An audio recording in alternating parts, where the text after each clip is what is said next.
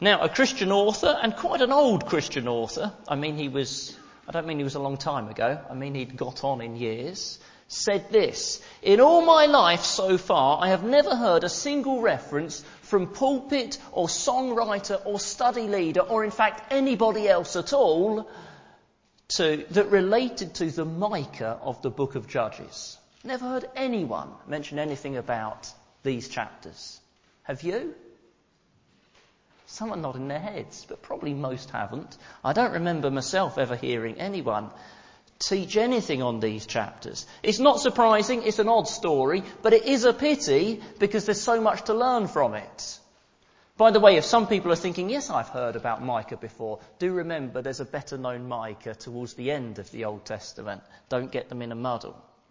Now, chapters 17 to 21 are the conclusion of Judges. For those who don't know, we've been in a series going through Judges for quite a few weeks. We're getting towards the end of it.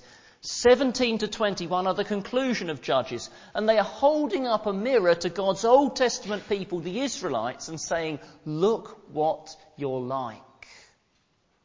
And we must make sure tonight that we are not in the mirror.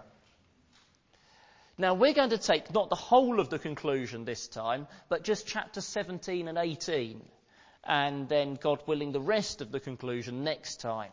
So chapters 17 and 18. And what we're going to do is, first of all, a bit of Bible study on these chapters, seeing what's happening in these chapters. And then secondly, I'm going to preach some application of these chapters. How could we be like them?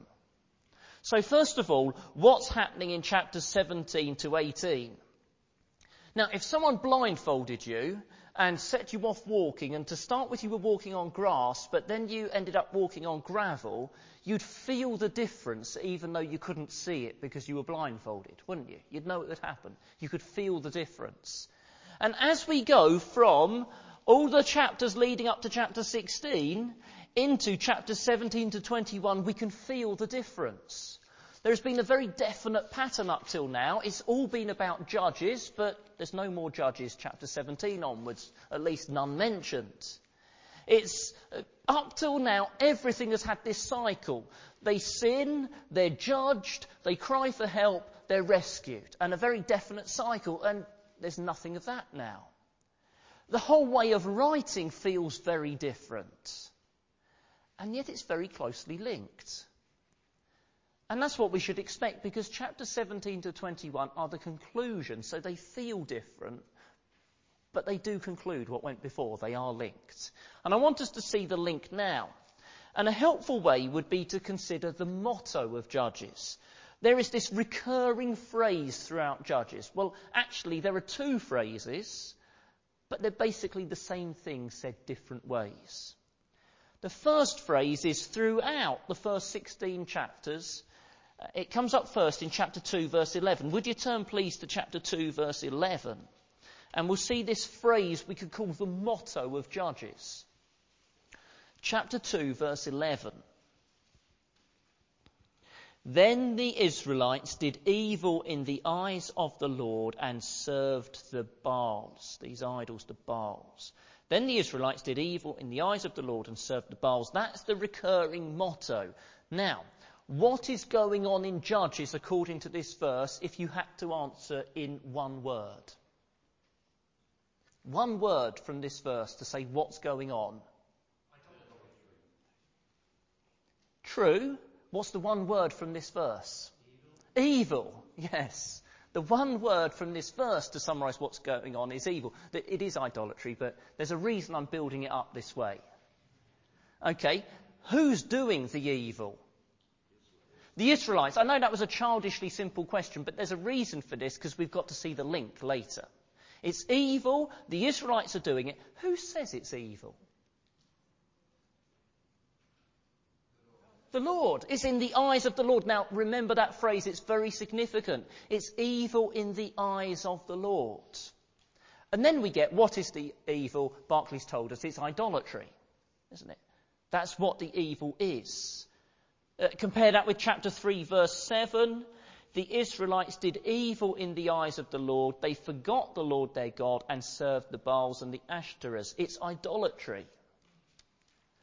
The phrase comes up again in shortened form in chapter 3, verse 12, and in chapter 4, verse 1. In fact, just loads of times from now on, it comes up again in shortened form. 3 verse 12, once again the Israelites did evil in the eyes of the Lord. What's been left out? What's it left off this time? That it was about idolatry has been left off, hasn't it? Now, I'm just pointing this out because this is a pattern in Judges. It states it in full, then it gives it in shortened form and expects you to remember the evil was idolatry. And the conclusion will do the same thing. State it in full, then give it in shortened form and expect you to remember the full thing. It's not bothering to say the second time. What has it added on this time? Chapter 3 verse 12 and chapter 4 verse 1, there is a phrase added on, and it gets added on every time after this. Once again, once again, once again comes up throughout Judges. That's adding on another dimension. The message of Judges is the Israelites keep on in their idolatry. They are persistent idolaters.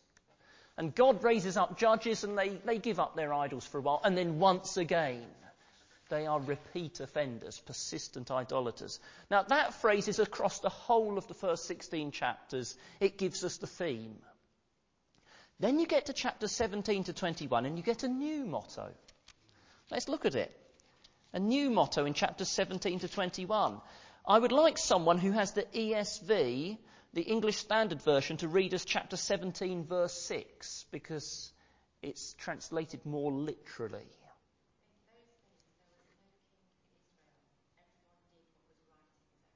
Thank you. In those days, there was no king in Israel. Everyone did what was right in his own eyes. And by the way, that then comes up in shortened form until you get to the very last verse, and then it's put in full again. You see the pattern like in the rest of the book. Long form, shortened form, but you have to remember what it's all about. Now, what is the similarity with the first motto?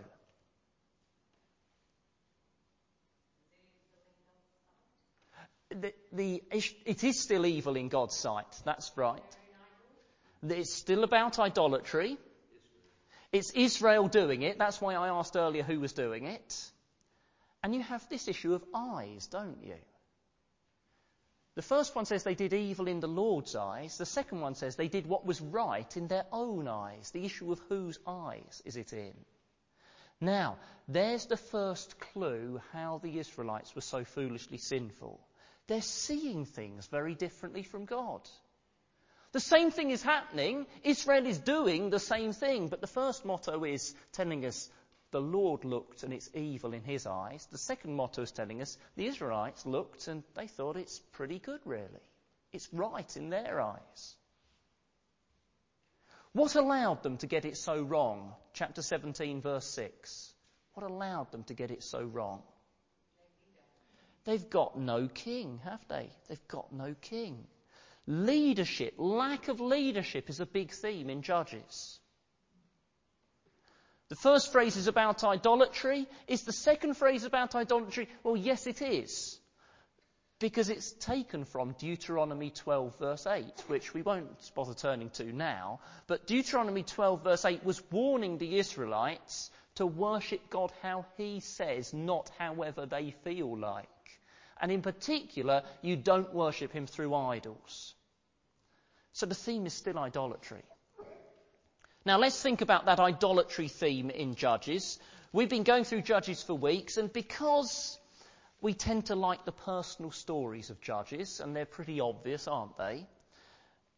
We could, by focusing on the judges themselves, miss the big idolatry theme. So let's take Gideon as an example to see the idolatry theme is always there. Would you turn back to chapter 6? Gideon is a good example of the judge's relationship to idolatry. Judges chapter 6. Have a look at verse 25. What is the first good thing that Gideon did? Just give people time to read verse 25 and have a look and see what is the first good thing that Gideon did. That's right, he tore down an idolatrous altar. He attacks idolatry. Okay, now, the next question will rely on a bit of knowledge of Gideon. What's the most famous thing that Gideon did? What's the biggest thing that he did? In amongst all the murmuring, I can't hear that. He defeated the Midianites. You remember the sword of the Lord and Gideon? Some of you might remember hearing it while we're having communion in here, while Richard Davis got the children to march around the garden and shout it. The sword of the Lord and of Gideon, and defeated the Midianites. Yes, he defeated enemies. What is the last thing that Gideon did? Chapter 8, verse 27. Chapter 8, verse 27. Yeah, let's give people a bit of time to read it. Chapter 8, verse 27. Gideon made the gold into an ephod, which he placed in Ophrah, his town. All Israel prostituted themselves by worshipping it there, and it became a snare to Gideon and his family. So Francis has told us he made an ephod. What else could we say is going on? Idolatry. Now, Gideon is the most obvious example, but this is a pattern with the judges, and the pattern goes like this. God is using them in a battle against idols. It's not just about relieving the Israelites from their enemies. It's a battle between the Lord and idols, and he uses judges in that battle. The judges are successful at delivering from enemies, and they are failures at delivering from idolatry. That's why after every judge you get once again that phrase, and they go off into idolatry. You see, they deliver from the enemies, but they're failures at delivering from idolatry. This idolatry theme is there across Judges. And obviously the theme continues in our chapters 17 and 18, because they're all about a man called Micah with his idols. And if you've got an NIV with a heading, it tells you that's what it's all about. And it's holding up, this is a conclusion, holding up a mirror to Israel and saying, look at yourselves. I've sent you all these judges, but look what you're still like. Look at you idolaters.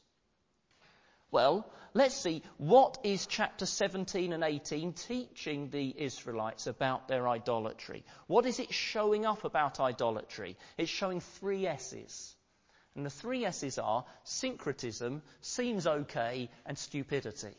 There's 3 S's. Syncretism, seems okay, and stupidity. Now, what's this long word syncretism? It's very simple. It's mixing religions. Happened down throughout history, still happening today. Mixing religions.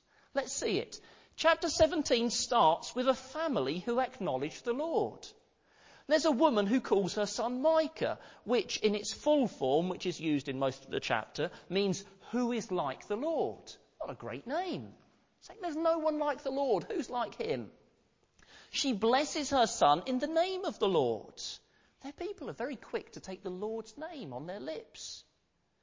She consecrates her silver to the Lord in verse 3. She wants her silver to be used for the Lord's glory. She's a worshipper of the Lord, it seems. And how does she consecrate her silver to the Lord? By getting her son to make an idol. What craziness is this? She's a worshipper of the Lord by making idols. And then her son, he gets himself a Levite, doesn't he? In other words, the priestly tribe, whose very existence was for the worship of the Lord. And he gets him to run his idolatry for him. And once he's done that, he thinks that's great. Verse 13, now I know that the Lord will be good to me. What a phrase. Now I know the Lord will be good to me since this Levite has become my priest of my idol worship. Do you see the complete mix-up here? It's all done in the name of the Lord. They think they're worshipping the Lord, but it's all through idolatry. And on it goes in a similar way in chapter 18. With the Danites and Micah and the Levite all mixed up in, we're doing this for the Lord, but it's through idols. This is people thinking they can worship the Lord how they like. This is this sort of attitude. What's the harm in mixing in some interesting ideas from other people? Who are we to think we've got a monopoly on the truth? See the attitude? Syncretism. Here's the next S, seems okay. If you said, Mr. Micah, you're not supposed to do this, he would say to you, you fussy legalist. You picky legalist. I must be okay. I've got God's blessing. Look, I've got God's blessing. You can trace it through the chapter. When I admitted I'd stolen, I received a blessing in the name of the Lord. And the blessings come true. Because look, I've managed to open a new place of worship. Can't argue with that, can you? I've opened a new place of worship. It's all going well. And God brought a Levite across my path. And he was like a son to me, and now he's like a father to me. We're getting on so well. Such a good relationship. How can you be picky about that? And we've even brought blessing to others. Chapter 18, verse 5 and 6. We've been able to give guidance to others. Guidance, they have the Lord's approval. Won't mention it's the Lord's approval to slaughter innocent people, i.e. the Levite just made it up. Providence shows, says Mr. Micah, I must be doing the right thing. Do you see? Now, a very similar argument was used by another man who said, providence shows I must be doing the right thing. This man very narrowly missed being killed in World War I. He just left his troop of people when a troop of soldiers when a shell landed on them and killed them all. After the war, he was involved in civil disobedience and the police shot at his group of men. The man to the side of him got shot and fell across our man, taking the bullet that was just heading straight to him. What a providence. Through a remarkable set of providences, extraordinary combination of circumstances, he rose to immense power. Once he'd got power, he was making a speech and left his speech early. And just after he'd left early, the podium he was on and the whole building were blown up by the time bomb left by an assassin. And he just left early and just missed it. A man who, and he said this, repeated providence has shown what I must be doing what I'm doing must be God's will. Do you know his name? Adolf Hitler. Adolf Hitler. Something seeming to work out. The phrase, look, God's blessed my ministry, doesn't tell you are right. Syncretism seems okay, but stupidity.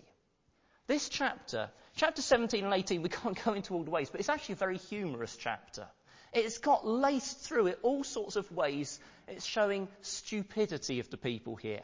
What is the first piece of information in chapter 17? The very first thing we're told. A man named Micah. That is very significant. It's put first. The first thing is there is a man whose name is who is like Yahweh, who is like the Lord. His name is saying there is no one and nothing to be compared to the Lord. And what's the thing he does? What's his answer to who is like the Lord? His answer is a piece of silver. A piece of silver is like the Lord. Stupidity. And you read on, and Micah is portrayed as a rather pathetic man. In fact, when I first read verses 1 and 2, I thought he was a child. I didn't realise he was a man at first. He comes across like a child, doesn't he? There he is at home and he's admitting, Mummy, I stole your silver. She says, oh, well, never mind, son. I'll give you a blessing. It's like a child at home. And that's intentional because it's showing us the childishness, the folly of idolatry. He's a pathetic creature. He thinks it's wonderful he's got a Levite. By the way, the Levite is portrayed as pathetic. He's called. There's this word about him being a youth. He's not grown up yet. But he becomes a father to Micah, even though he's a youth, because Micah's a pathetic man. He gets this Levite to work for him, and he thinks this is wonderful. But chapter 18, the Levite walks out as soon as he's got a better offer from some other people. And then you get this episode in chapter 18 that's like a Wild West scene. There's Micah on his own with his group of houses around him and his neighbours and 600 men at the gate, all armed, ready for war. Off they go with his things, and I imagine them on their horses like John Wayne or someone in a Wild West scene. And Micah goes after them, and they turn around and say, what do you want? He says, how can you say, what do I want? Look, That's my God there under your arm, and that's my priest you've got on the back of your horse. How can you say, what do you want? That's my God there under your arm. That's my priest who's gone off for a pay rise. It's showing the stupidity of idolatry.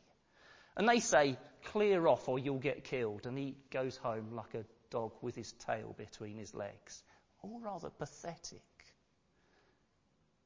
Now remember these verses, these chapters are a mirror to Israel. They're saying this is what you've become like in your idolatry, in your persistence. How could they be so foolishly sinful? How could they be like this? Well, chapter 17 and 18 are telling us how they could be like this. Let's put the first part of it this way. How do you know Micah was wrong? How did you know even before you get through chapter 17 and 18 and see he's silly? How do you know that's wrong, Mike? Idolatry is wrong, we all know. How do we know it's wrong? Because it says in the Bible, there's the simple answer to the 10 Commandments. The second commandment says, doesn't it? In other words, our guide to right and wrong is not providence, it's Scripture. Now, you probably didn't come out with that straight away because it's so obvious, isn't it? It's so obvious, but it obviously needs to be said because it's where they were failing, and it's therefore where we are likely to fail. So what's right in their eyes is evil in the Lord's eyes because their eyes are not guided by Scripture. They go with what's just normal about them. They go with, it's all working out okay, it must be all right. You see, the answer is obvious. We know it's wrong because it says so in the 10 Commandments. It says so in the Bible, but it's an obvious lesson that's obviously needed. What is evil in the Lord's eyes will become what's right in our eyes if our eyes are not being guided by God's word alone. That's how they could be so foolishly sinful. But there is more to it than that. Back to chapter 17, verse 6, and that key phrase. What should have been making them take notice of Scripture? A king. A king should have been making them take notice of Scripture. They needed a king to lead them, to make sure people who didn't follow God's law were put out of the community. That's the implication. There shouldn't be people in the community who don't follow God's law. They should be put out. And the king should lead them God's way. But there's something else going wrong too. The conclusion of Judges is 2 stories. One is chapter 17 and 18, and the other is chapter 19 onwards. What type of person is at the centre of both stories? Chapter 17 and 18 has at the centre a certain type of person, who is also at the centre of chapter 19 onwards. A Levite. Now, that must be really significant. If the conclusion is 2 stories that both have at the centre a Levite, it must be saying to the Israelites, there's a problem in the religious leadership. Again, it's a leadership problem. They haven't got a king, but they also have got religious leaders, but they're not doing their job. They've gone wrong. The Levite, as I've said, is portrayed in very bad terms here in this chapter. And, well, I wonder how quite we'll cope with chapter 19. He's portrayed in such bad terms there. Again, there's a leadership problem. Now, there are people taking the lead. Who's taking the lead in chapter 18? The Danites are taking the lead. And that's a very significant lesson. They're taking the lead by brute force. And the very significant lesson there is when leaders don't lead, whether in family, husbands take note, or in the church, or in the state, what you get is not no leaders. You'll always get some leaders, but it'll be someone else taking the lead. And it's usually just the strongest or the biggest personalities. No, the right people failing to take the lead doesn't mean no leadership. No, it means others taking unconstrained leadership, and just like in chapter 18, others suffer. Okay, there I hope we've seen what's going on in chapter 17 and 18, a bit of a Bible study of 17 and 18. Now I want to ask, how could it be happening in us? Now we need to apply it to ourselves. How could it be happening in us? The key issue here was doing what was right in their own eyes. Now we live in a society, don't we, that says, do what's right for you. Be true to yourself is the most important thing, isn't it? Whatever you do, you must be true to yourself. And it is bound to have got into us. It is the doing what's right in your own eyes attitude. It must have got into us because we're just saturated in it in our society. I'll give you just 2 examples. I think of a person leaving a church for a totally trivial reason. And me speaking to her and trying to speak about how the Bible says about striving to keep the unity of the Spirit in the bond of peace, and getting the answer back, the Lord is leading me to do this. It's right according to my conscience. In other words, using God's name to go against doing what God says in his word. What's right in our own eyes. Or I think of a Christian insisting on marrying an unbeliever. And I showed from the Bible, this is wrong. You should not be doing this. You will cause yourself harm. And the answer I got back was, you have the Bible, I have the Spirit and love. It is a solemn thing when we use Christian language to excuse what is just, doing what is right in our own eyes.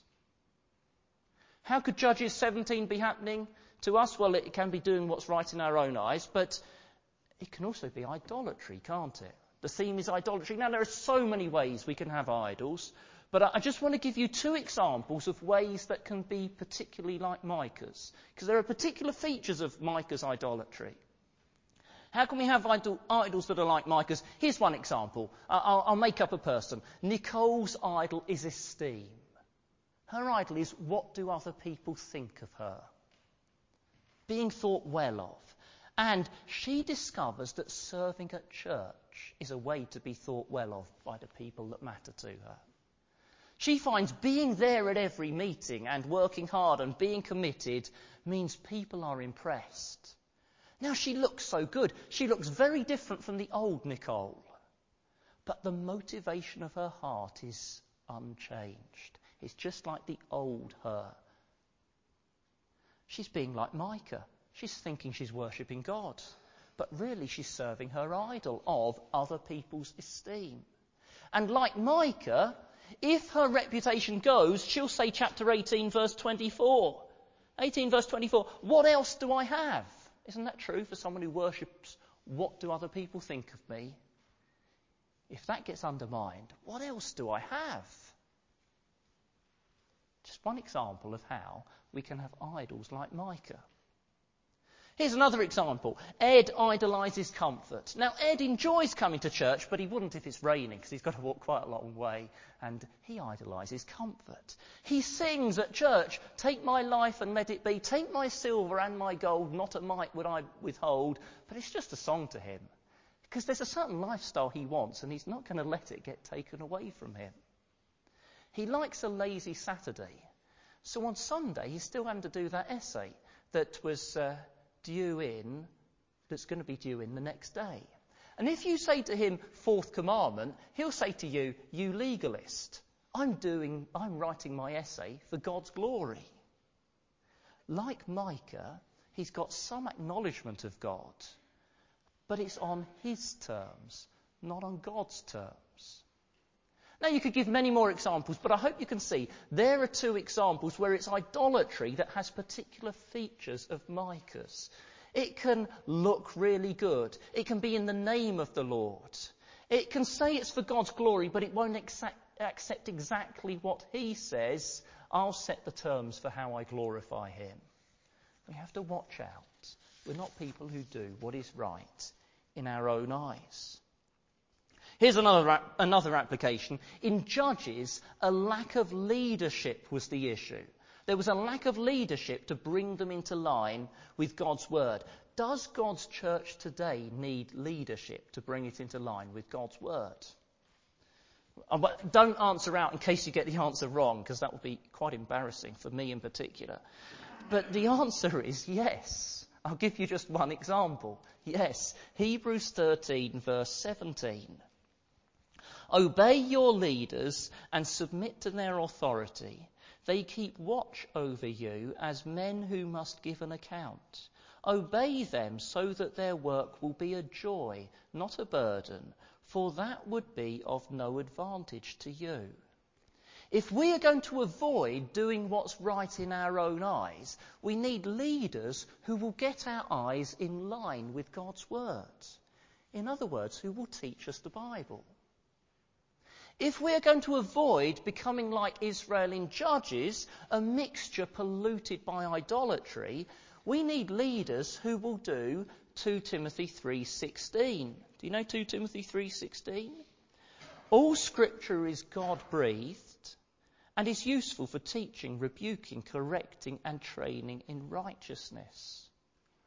Many Christians know that verse, but do you know it's written to the man of God, which in the context is the leader of the church, to say, use the Bible to teach, correct, rebuke and train in righteousness. We need such leaders. Just as they needed leaders back in the days of Judges to put out of the community those who persisted in idolatry, still we need today leaders who will put out of the church those who persist in doing what is right in their own eyes. Now, I know that leaders can go wrong too. In fact, it's totally obvious, isn't it? Because in Judges, the problem isn't just lack of leadership, it's leaders going wrong. Put it this way.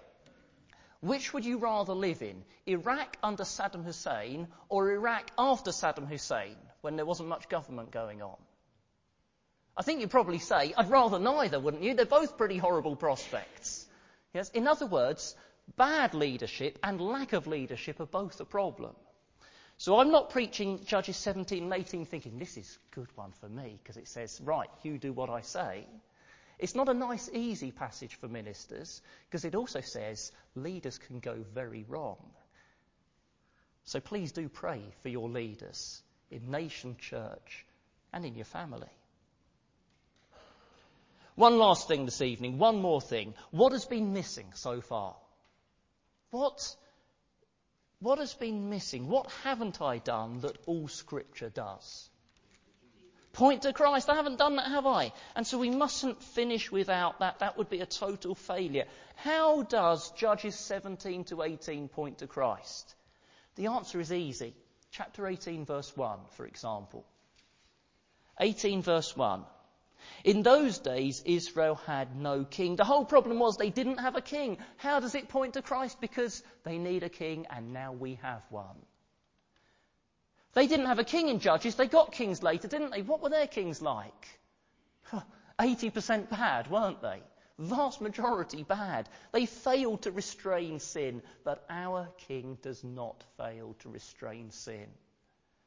Jesus is the shepherd king who came to deal with sin.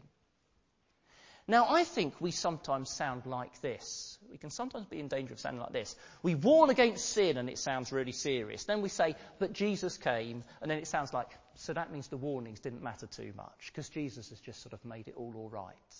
But we mustn't sound like that. Because Jesus has come as king to stop chapter 17, verse 6 happening. He came as king to stop chapter 17, verse 6 happening. Jesus came so we don't do what is right in our eyes. He came so we do what is right in the Lord's eyes. And part of the way this shepherd king does that is by giving under-shepherds. Under-shepherds who are to feed, teach, guard, lead, and even when necessary, discipline the flock. But Jesus also does it by opening our eyes so that we see God's ways. And above all, opening our eyes so we see him. So that we see that he is love and he is full of grace and truth. And he's the one with all authority in heaven and on earth. And seeing him, we throw away our idols, because what are they compared with him? No, we want to worship him and to do it his way.